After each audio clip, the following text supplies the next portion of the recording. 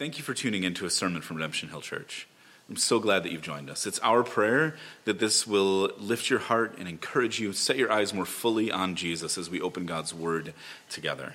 You can join us anytime in person or online in our live stream. You can find that at redemptionhilldc.org. If you're not in DC, we encourage you to get involved in a local church where you live for the sake of encouragement and accountability in a local body. But we're also glad to have you join us and walk through this study with us. If you'd like to support the ministries of Redemption Hill, you can do so at our website, again, redemptionhilldc.org.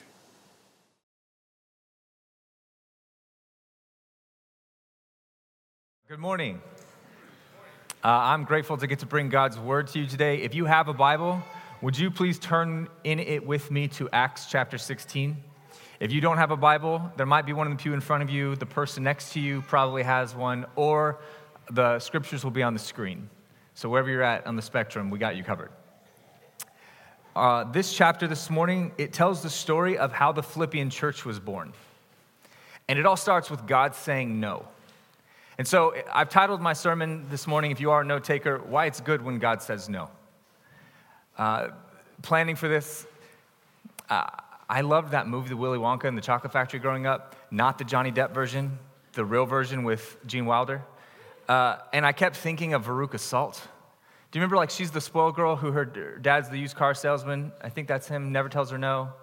And they get to the Golden Goose factory room in the Willy Wonka's Chocolate Factory. And she gets there and she goes, Daddy, I want a golden goose. And he goes, all right, sweetheart, let me get you one. My impressions are stellar, I know. And so he goes to ask Wonka, and Wonka says, they're not for sale. And she goes, who says I can't have one? And it like ushers in her awesome tantrum of a song, Don't Care How, I Want It Now. And it culminates with her going and standing on top of the egg decatur, making the stand saying, I want it now. And then it determines that she's a bad egg, and she drops through down to the furnace. And that's the end of Veruca Salt. I kept thinking of that this whole time because when we hear no, our inner Veruca Salt comes out. Like, how dare you tell me no, anyone in this room or anyone in my life, or even God, how dare you tell me no? But we fail to see that oftentimes it's so good that God says no to us because we're going to hash this out at the end, but God's no is the soil through which a yes begins to grow. A better yes than we have ever anticipated. And so what I want us to do this morning, we're going to take chapter 16, section by section, because I want this story to unfold, and there are going to be things for you to write down, but if you're a note taker, I just want to challenge you to do one thing. Write down everything good that happens because God says no. Because oftentimes we don't see God's no as a good thing, but I want us to be able to adjust our sight a little bit this morning with the aid of God's word by the power of the Holy Spirit. And hopefully that will stir us to worship even when God says things that cut against what we want. So Acts chapter 16, before we get in, let me pray once more, and then we'll dive into this together. God, we are here to encounter you in all that you are. So Father, open our eyes to behold the wondrous things from your word. Holy Spirit, would you unstop our ears to hear what you would speak to this church at this time and place? Tether our minds to be present here with you, Jesus. Open our hearts to hear and believe, just like you did with Lydia, with the jailer, and others in Philippi, all throughout history to today. Jesus, we want you to be glorified, so it's in your name that we pray. Amen. Amen. Acts chapter 16, we're going to start reading in verse 6. It says, and they went through the region of Phrygia and Galatia, having been forbidden by the Holy Spirit to speak the word in Asia. And when they had come up to Mysia, they attempted to go into Bithynia, but the Spirit of Jesus did not allow them. So, passing by Mysia, they went down to Troas. And a vision appeared to Paul in the night. A man of Macedonia was standing there, urging him and saying, come over to Macedonia and help us. And when Paul had seen the vision, immediately we sought to go on to Macedonia, concluding that God had called us to preach the gospel to them. So, setting sail from Troas, we made a direct voyage to Samothrace, and the following day to Neapolis, and from there to Philippi, which was a leading city in the district of Macedonia, and a Roman colony. And we remained in this city some days. And on the Sabbath day, we went outside the gate to the riverside, where we supposed there was a place of prayer, and we sat down and spoke to the women who had come together. This is the word of the Lord. We are picking up our story by joining the Apostle Paul. He's just set off on his second missionary journey, and he sets out with a new ministry partner, a man named Silas. If you want to know about Silas, he's talked about in chapter 15. He's referred to as a leader among the believers in the Jerusalem church, and he's a prophet who encourages and strengthens other people. And when Paul and Silas set out, they get to this region of Derbe and Lystra, and they meet a young man named Timothy. And Paul takes Timothy under his wing as a disciple, and he joins them as a companion on their journey. And lastly, we have Luke. Luke is the physician and the author of the book of Acts who traveled with them. He even inserts himself into the story as part of the party in verse 10, saying, "Immediately we sought to go, concluding that God has called us." Now, this section is often called the Macedonian call. Even in your Bible, it probably says in the subheading, the Macedonian call. But in my Bible, I've written in the margin why it's good when God says no. Because you see, Paul and his missionary team are headed to Asia Minor to preach the gospel in Asia Minor.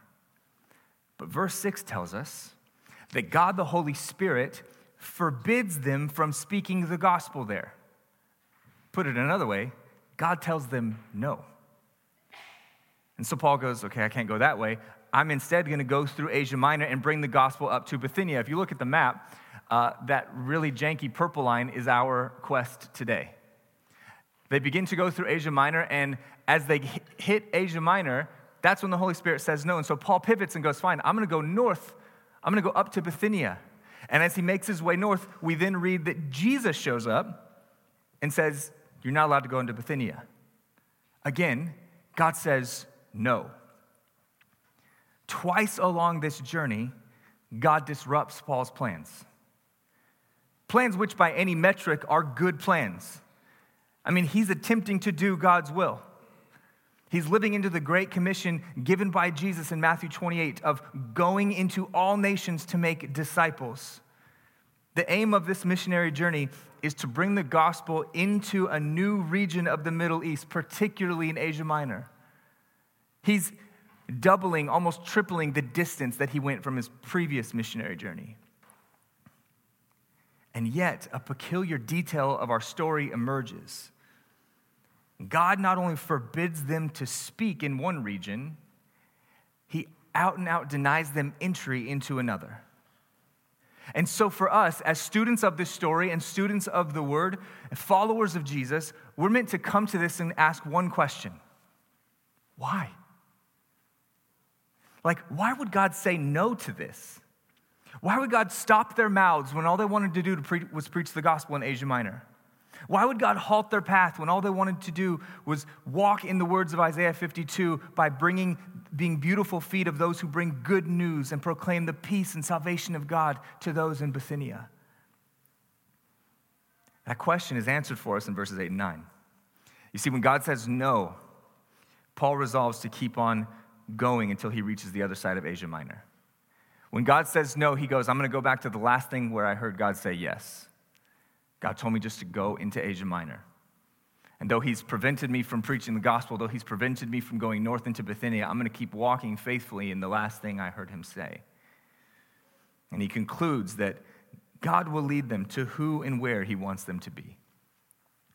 He trusts that God will provide what they need when they need it. And so here you have Paul and Silas, Timothy and Luke, continuing on in their journey until they get to Troas. Now it's hard to see, but Troas is the further westernmost part of Asia Minor, right where the continent meets the sea. They fulfill their brief. This was the point of the map that marked the end of their journey. By all intents and purposes, it's now time for them to go home to Jerusalem and declare, hey, we did what we were supposed to do, but God told us not to say anything. But that's not how their story unfolds. Instead of turning around to go home, it's there in Troas where Paul gets a vision of a Macedonian man begging for help. Now, it's right here where I want to pause for a few minutes because I see three different threads that are all hanging from this word vision, and I want to pull at them a little bit with you. Thread one has to do with the way God communicates to people. Now, undeniably, there are constants.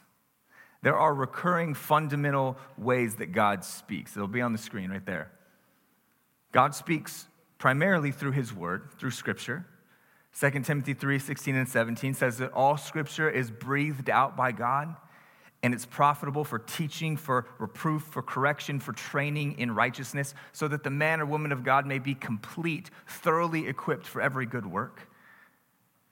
God also speaks by his Holy Spirit. We see this in John 14:26, when even Jesus says, when the Holy Spirit comes, he will bring to remembrance, he will speak and lead you into all truth that I've spoken to you. God speaks through Scripture, through the Holy Spirit. He speaks through prayer. Prayer is not this encounter where we come to God, dump all of our stuff on him, and then go, okay, cool, I'll see you in a week, or I'll see you in a few days. It's a space where we sit and we talk with God and we listen. Jeremiah 33:3 says, God speaking, call unto me, and I will answer you. And I will show you great and unsearchable things that you do not yet know. That's God inviting his people to pray. That's God saying, I dare you to come to me and see if I'll talk to you. And fourthly, God speaks through his people. We read about this in 1 Corinthians 12, the whole chapter. If you want to read that later, I'm not going to try to sum that up. But we see people speaking in prophecy and gifts of tongues and interpretations, offering words of wisdom and words of knowledge. This is God speaking through his people for the edification, the building up of his people. These are constants, the fixed ways that God communicates. But in this story, we also see that at times, God speaks through closed doors and visions or dreams. What makes these a bit different is that these are intermittent, meaning these aren't constant and foundational ways that God always speaks to all people in all places. We read about the closed door in verse 7. They were walking in obedience to what God had said, and what altered their direction, what halted their progress was God saying, no. God interrupting and closing a door so that they had to stop and wait on God again to say, which way are we going? Then we have visions and dreams. This is what Peter prophesied in Acts 2:17 in his Pentecost sermon. These visions and dreams are a direct fulfillment of what Joel 2:28 through 32 says, where he says, in the last days it shall be, God declares, that I will pour out my spirit on all flesh, and your sons and your daughters shall prophesy, and your young men shall see visions, your old men shall dream dreams. These happen, but they are not constant. Not everyone hears a word from God or sees a vision or even dreams a dream. But what is clear to us, both from Scripture and throughout church history, is that the ways in which God communicates to us are almost as unique as each person is. The way that God talks to you is different than the way God talks to me because we are different people. The constants remain of his word, the Holy Spirit, prayer, and people. But God may speak to you in your life through closed doors as you walk by faith. God may speak to you through visions or dreams. God may give a word to somebody to tell you something that only you and God know about. Those things happen as a means of God's common grace toward people, but they're not fixed, constant ways that he speaks. But what we do know is that whenever God speaks, by whatever means that he speaks, he will always speak in a way that is consistent with Scripture and compatible with his character. And he always speaks to bring about his purposes and his kingdom. Now, I say that because we live in an age and an era where a lot of people go, well, God told me. And that's like the trump card for a lot of things. Like, I'm gonna go do this, or I'm gonna do this. Well, I don't think you should. Hey, God told me. And that's like the universal get off my back card. But if we're gonna lean into what it means to be followers of Jesus and understand the way that God speaks, it's always consistent with Scripture and compatible with his character. If those words go against those, then we have not even the right, but the obligation and the joyful privilege to come alongside each other and go, hey man, that's not how it works. And that's a hard thing, but it's a beautiful thing because that's what it means to be invited into the family of God. We have responsibility with each other. This is what community is. Not correcting each other, and it's all about being right. It's about helping each other flourish in what it means to be a follower of Jesus. So that was what I want to pull on that first thread of just what that idea of vision means and how God speaks. The second thread I want to pull on is the way that Paul and his crew determine that this vision really is God's leading. See, when this vision comes, Paul seeks out the spiritual counsel and involvement of others. We know that from the word concluded in verse 10. That's a word of communal discernment. They concluded that God was calling them to go and preach in Macedonia. Now, I like this because verse 10 is like an intentional juxtaposition by Luke. And it's found in the words, go and preach. In verse 10, Paul gets a vision, and he comes together with his crew, and they're like, what is God calling us to do? They wait on the Lord. They discern that it's God calling us to go and preach. The very two things that they were prevented from doing at the start of this story. They wanted to go into Asia Minor and preach, and God told them no. Paul said, I'm going to go into Bithynia then, and God said no. God was instead calling them to go and preach in Macedonia rather than continue in Asia Minor or go into Bithynia. And the reason why this is so important is because this is the first time in history that the gospel was going to be brought to Europe. And they discerned that in community. The third thing I want to pull out with that word vision before we move on is that in the vision, the man simply said, come help us. That is the most vague request ever. Like what sort of help is he asking for in his community? There's no indication in the text. They have no idea either. However, knowing this story, that it is the story of how the Philippian church was born, we can conclude that to God, help for a community is administered through local churches being planted, and those churches serving the spiritual and practical needs of their community. Justo Gonzalez, in his work entitled 3 Months with the Spirit, a study through the book of Acts, shares his wisdom for what meeting the needs of a community looks like. He writes, if we're going to effectively serve the communities around our churches, then we must listen attentively to their words and identify their needs. We have to get to know the community.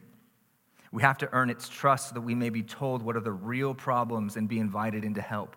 And once we begin action, we must continue listening in order to make adjustments as necessary. That is what it looks like to live out a missional hermeneutic of Scripture. That is where we read God's word to respond in faith to who God is and what he's actively doing in the world. We read Scripture not just to increase our knowledge, but to respond in faith to God and his divine mission that he's already on, what we call the Missio Dei, that God is actively working and has invited us to partner with him. And so the way we enter spaces matters. We don't come in as colonizers or conquering heroes equipped with the gospel to save a particular people. We come in imitating the manner of Christ toward all people, equipped with the gospel of Christ that is for all people, empowered by the Holy Spirit that raised Christ from the dead, sensitive to his leading in those communities. The greatest form of help that was being offered to these people was a church being planted to meet the spiritual and physical needs. And so this is what Paul and Silas, Timothy and Luke set out to do. They join God in his just work, and they make their way over to Philippi. And it's there they meet a woman named Lydia. Now, as the rest of our story unfolds, we're going to meet three people. Lydia, a slave girl, and a jailer. And I'm not saying you will 100% identify with one of these people, but I think there's going to be some of your story that resonates with their story and how they encountered Jesus that I've been praying all week that the Lord would wreck you with in the best way possible. So let's talk about Lydia. In verse 13 through 15, this is what we read.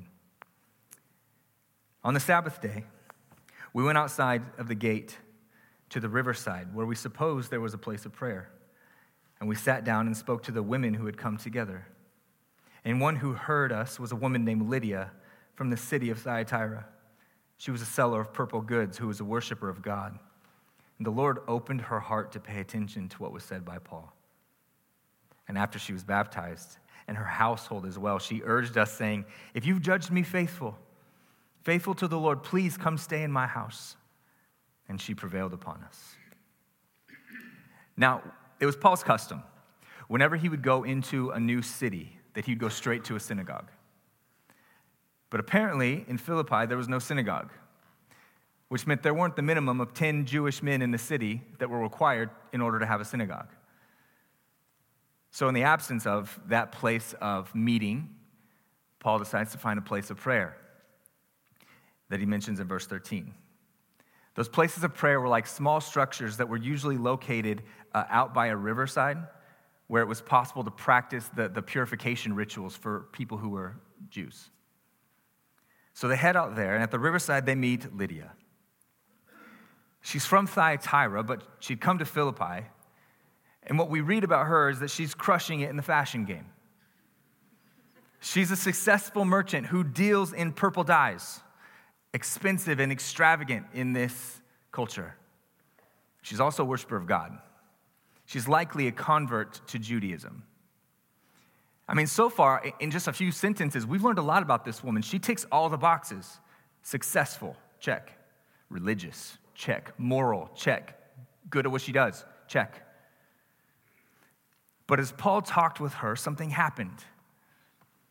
God opened her heart, it says, to pay attention and hear the gospel for the very first time and to believe. And here's why this detail matters. You see, as quote-unquote good as Lydia was, she still needed Jesus. Jesus still needs to save good people. And she's a solid reminder to us all that no matter how much someone is pursuing God, they still need God to redeem them by the blood of Jesus. And there's a really interesting irony here that surrounds Lydia that honestly is my favorite part of this whole story. Remember, first of all, that Paul receives a vision of a man to come to Philippi. However, the first thing that Paul finds in Philippi in response to this man's calling is a group of women. And by God's great design, the first convert in Europe is a woman. And she's an immigrant woman at that. Lydia's not from Europe. She's from Thyatira. She's from Asia Minor. The same Asia Minor that God told Paul to go through and don't say a word. The divine intention of God is for the gospel to first come to an immigrant woman who's literally found on the margins of Philippian society. This is a testament to God's consistent heart toward the immigrant, toward the marginalized, toward the mistreated. Those who are overlooked and pushed to the outside, God sees and validates. Not only does he see and validate her existence, he calls her into his kingdom. And what's more, we learn in verse 40 that after Lydia opened up her heart to receive the gospel, she also opened up her home to serve as like the nucleus or the home base for Paul and his ministry. And it eventually became the site of the newborn Philippian church. The language in verse 40 heavily implies that Lydia serves as one of the church's key leaders. She's more than a hostess. She is somebody who is gifted, who is called, who is commissioned, who is an empowered leader in the Philippian church, a shepherdess who faithfully serves God's people. And later on in biblical history, we discover that there's a church in Thyatira in Revelation chapter 2. Thyatira is a city that Paul never visited in any of his missionary journeys. And there's no biblical record of anyone, any apostle ever going and visiting that place. But could it be that Lydia is the one who brought the gospel back to her hometown? I don't know, but it's a beautiful possibility. Then we pick up in verse 16. Here we meet the slave girl. Luke writes, as we are going to the place of prayer one day, We were met by a slave girl who had a spirit of divination and brought her owners much gain by fortune telling. She followed Paul and us, crying out, 'These men are servants of the Most High God who proclaim to you the way of salvation.' And thus she kept doing for many days. And Paul, having become greatly annoyed, turned and said to the spirit, 'I command you in the name of Jesus Christ to come out of her.' And it came out that very hour. But when her owners saw that their hope for gain was gone, they seized Paul and Silas and dragged them into the marketplace before the rulers. And when they had brought them to the magistrates, they said, 'These men are Jews, and they're disturbing our city. They advocate customs that are not lawful for us as Romans to accept or practice.' And the crowd joined in attacking them. And the magistrates tore the garments off them and gave orders to beat them with rods. And when they had inflicted many blows upon them, they threw them into prison, ordering the jailer to keep them safely. Having received this order, he put them into the inner prison and fastened their feet in the stocks." As it usually happens, fresh off of a great day of ministry, God doing a great work, some great opposition comes. They cross paths with an enslaved, demon-possessed girl who has a spirit of divination. That is, that there's a demon who gave her the ability to know things that she otherwise wouldn't have known. Literally, it reads in the original language, she had the spirit of Pythona. Now, in Greek mythology, Pythona, if I'm saying that right, was the name of the python serpent that was said to have guarded the oracle at Delphi. In this culture, there was a priestess who was endowed by this spirit, by this python called the Pythia. She was the oracle. This oracle who was given the satanically empowered gift of prophecy, and on the seventh day of every month would utter out these prophecies, and it would amaze people, and they would come worship this demonic being. Well, this girl was possessed by a demon who gave her this same satanically empowered ability. And it was an ability that made her masters a lot of money. And as Paul and the crew walk through Philippi, she follows and harasses them for days. But even in her harassment, the demon, through this girl, tells the truth about them. The worst thing he says about them is, "These are the servants of the Most High God." He wasn't saying anything false. This demon is rightfully recognizing Paul and Silas, Timothy and Luke for who they were. But in saying it this way, he was leveraging their redeemed identity against them, leveraging their calling against them, trying to distort the work of God and slander the name of God. And they were okay with it at first. But as time goes on, I love the detail. Luke goes, "Man, Paul was annoyed." And I get why he's annoyed. I don't ever want like a free advertising endorsement from a demon about my ministry. Like, that's not something I'm going to co-sign on. That's a really strange thing to be all right with. And so one day, as this girl's crying out again, Paul turns, confronts, and casts out the demon. And hear me, in the name of Jesus, this oppressed girl is set free and darkness is driven out. And yet again, there is a huge moment of irony for me. There's no indication in this text that this slave girl converts to Christianity after being delivered. Yet it is unambiguous that the Holy Spirit empowers Paul to set this girl free. So yet again, we must ask the question, why? Why would God set this girl free if she's not going to turn and believe in him? Simply because of this one reason, because she mattered to God.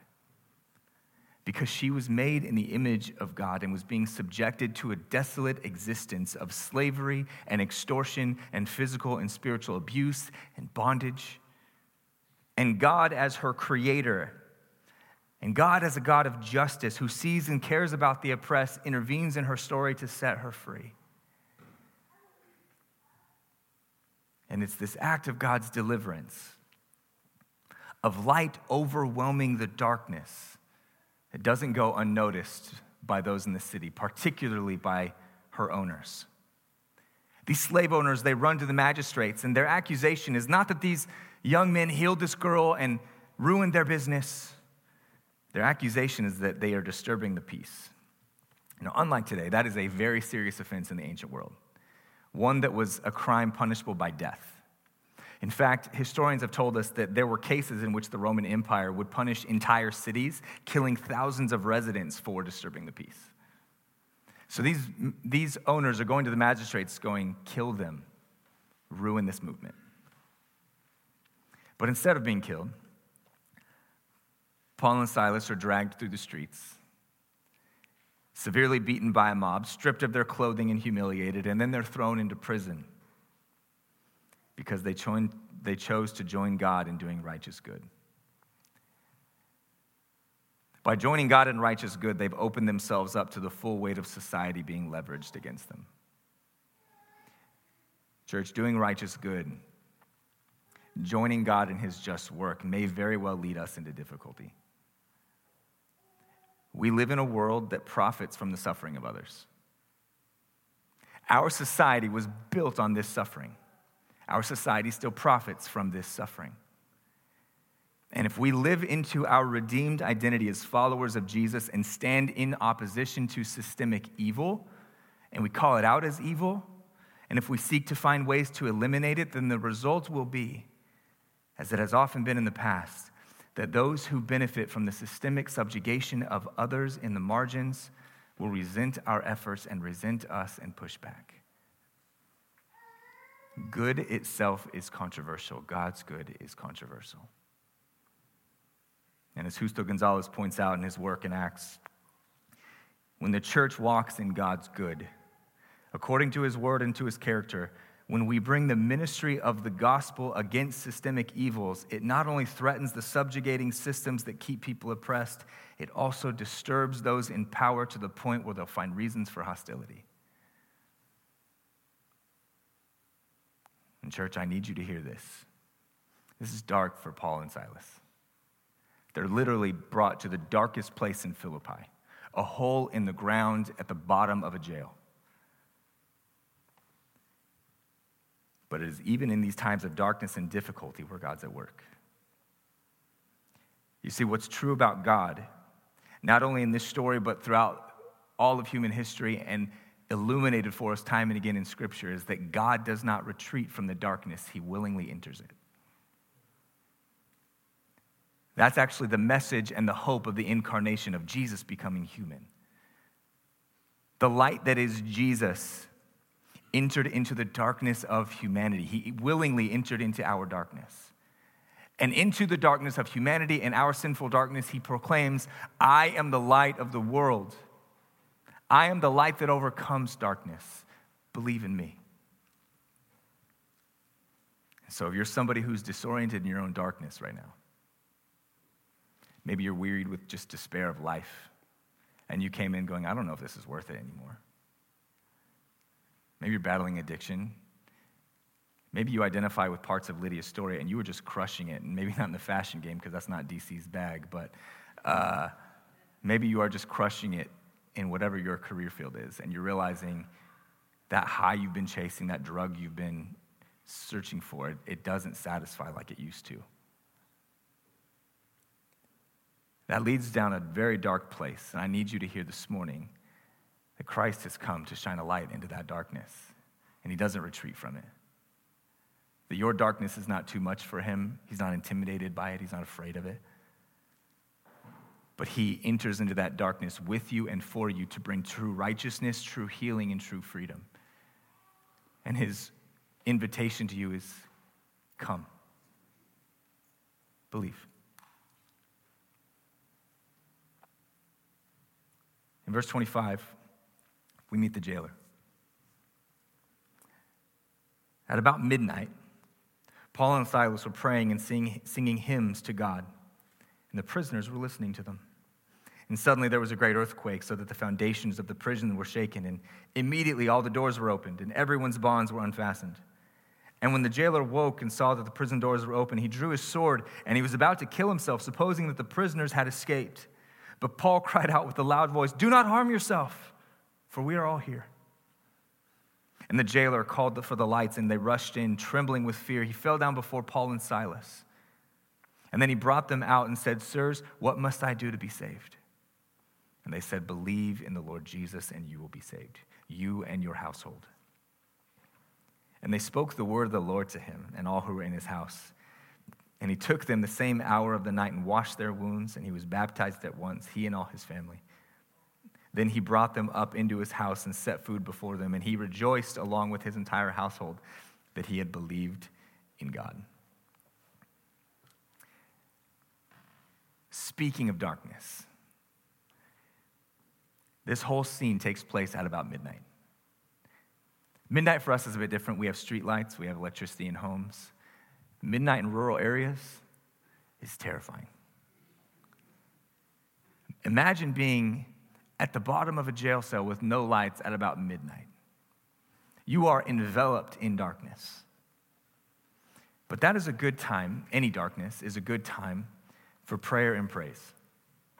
And it's here where Paul and Silas bring the words of Psalm 42:8 to life, where it says, "At night his song is within me and a prayer to the God of my life."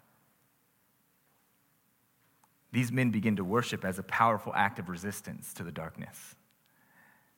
And their worship in the midst of their suffering is not only healing to their souls, it's the most effective witness of evangelism to those who are around them. All of a sudden, as their songs echo and reverberate in the darkness of the cells, God causes a great earthquake to open the doors. And this is not an earthquake to set Paul and Silas free. This is an earthquake that comes to set the jailer free. You see, in doing righteous good, that put Paul and Silas in a dark place. And sometimes, hear me, sometimes God allows us to be put in dark places so that we can reach people that we would otherwise never have crossed paths with. Just like Jesus cared for Lydia and her household, the demon-possessed slave girl, Jesus cares for this jailer and has divinely placed Paul and Silas in this dark place to reach this man. And when the jailer wakes up from the ruckus of the earthquake, sees all the doors open, immediately he's overwhelmed with despair. It's so heavy that he believes that death is his only escape. And as he's about to take his own life, Paul screams out, "Don't harm yourself, man, we're all here." And he rushes in and he frantically asks them, What do I have to do to be saved? Now listen, in the context of our story, I don't think he means saved the same way that we mean saved.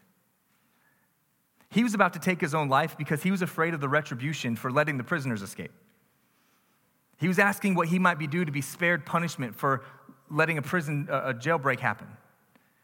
Maybe he's asking for escape so that the ridicule and embarrassment wouldn't stain his life forever and hang over his family the rest of their lives. What must I do to be saved was his question. And Paul and Silas responded with a bigger idea of salvation in mind. And they utter the words that serve as the high point of this entire narrative. Believe in the Lord Jesus and you will be saved.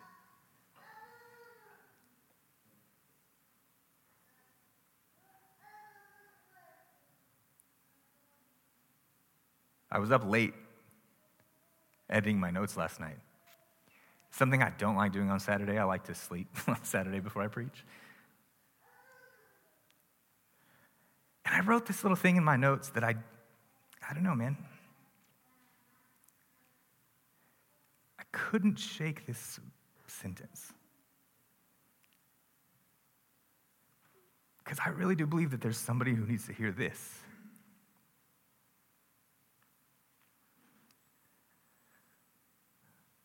Whoever you are, believe in the Lord Jesus, and you will be saved. I want to offer you more, but there's nothing more than I can offer you aside from Jesus. But I'm willing to bet that you've been trying to find life in all sorts of pursuits and it's not worked. And you are struggling. You're at the point where you're like, I don't know what's next, man. I've given myself to everything. And you, like the jailer, are crying out, what do I got to do to be saved? Please hear me. Believe in the Lord Jesus, and you will be saved. now. That's the promise and invitation to you.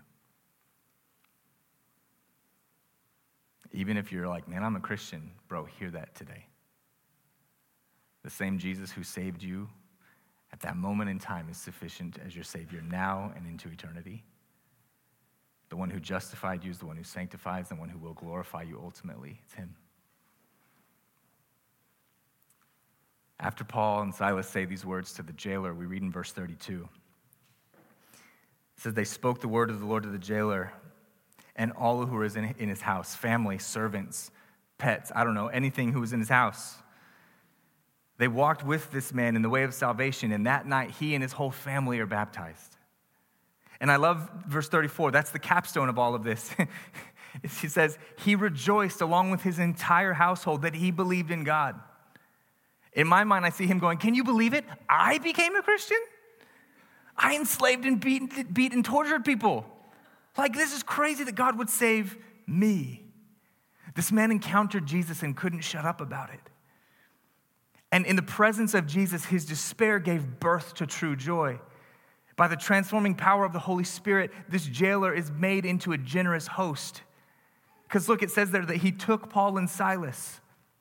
The warden took the prisoners home, and he washed their wounds, and he fed them, and he housed them.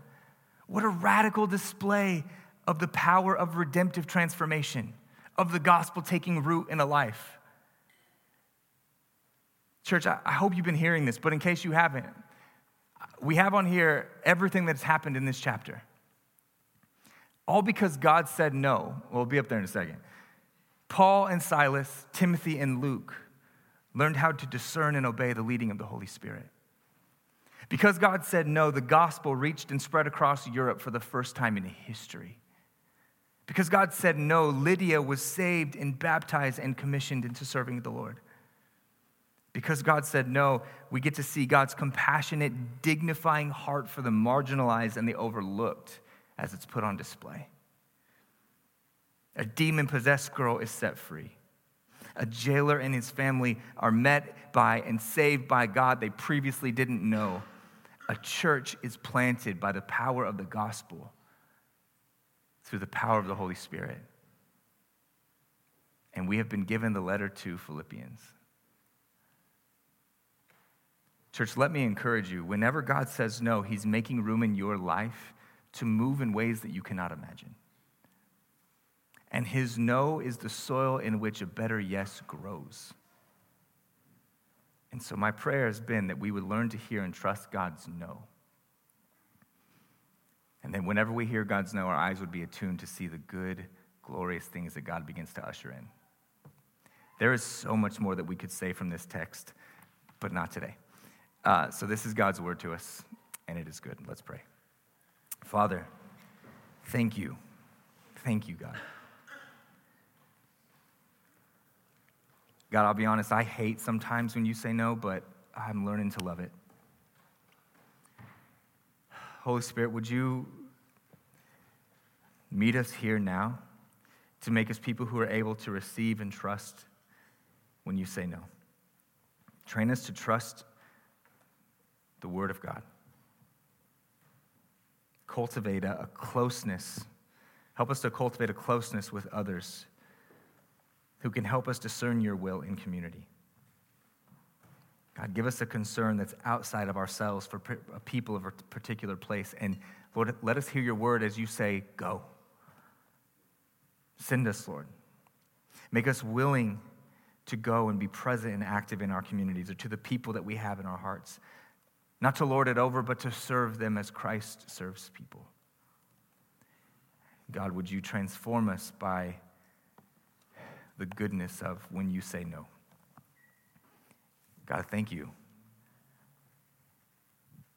for the work that you're doing. Thank you, Jesus, for being sufficient. We pray all this in his name.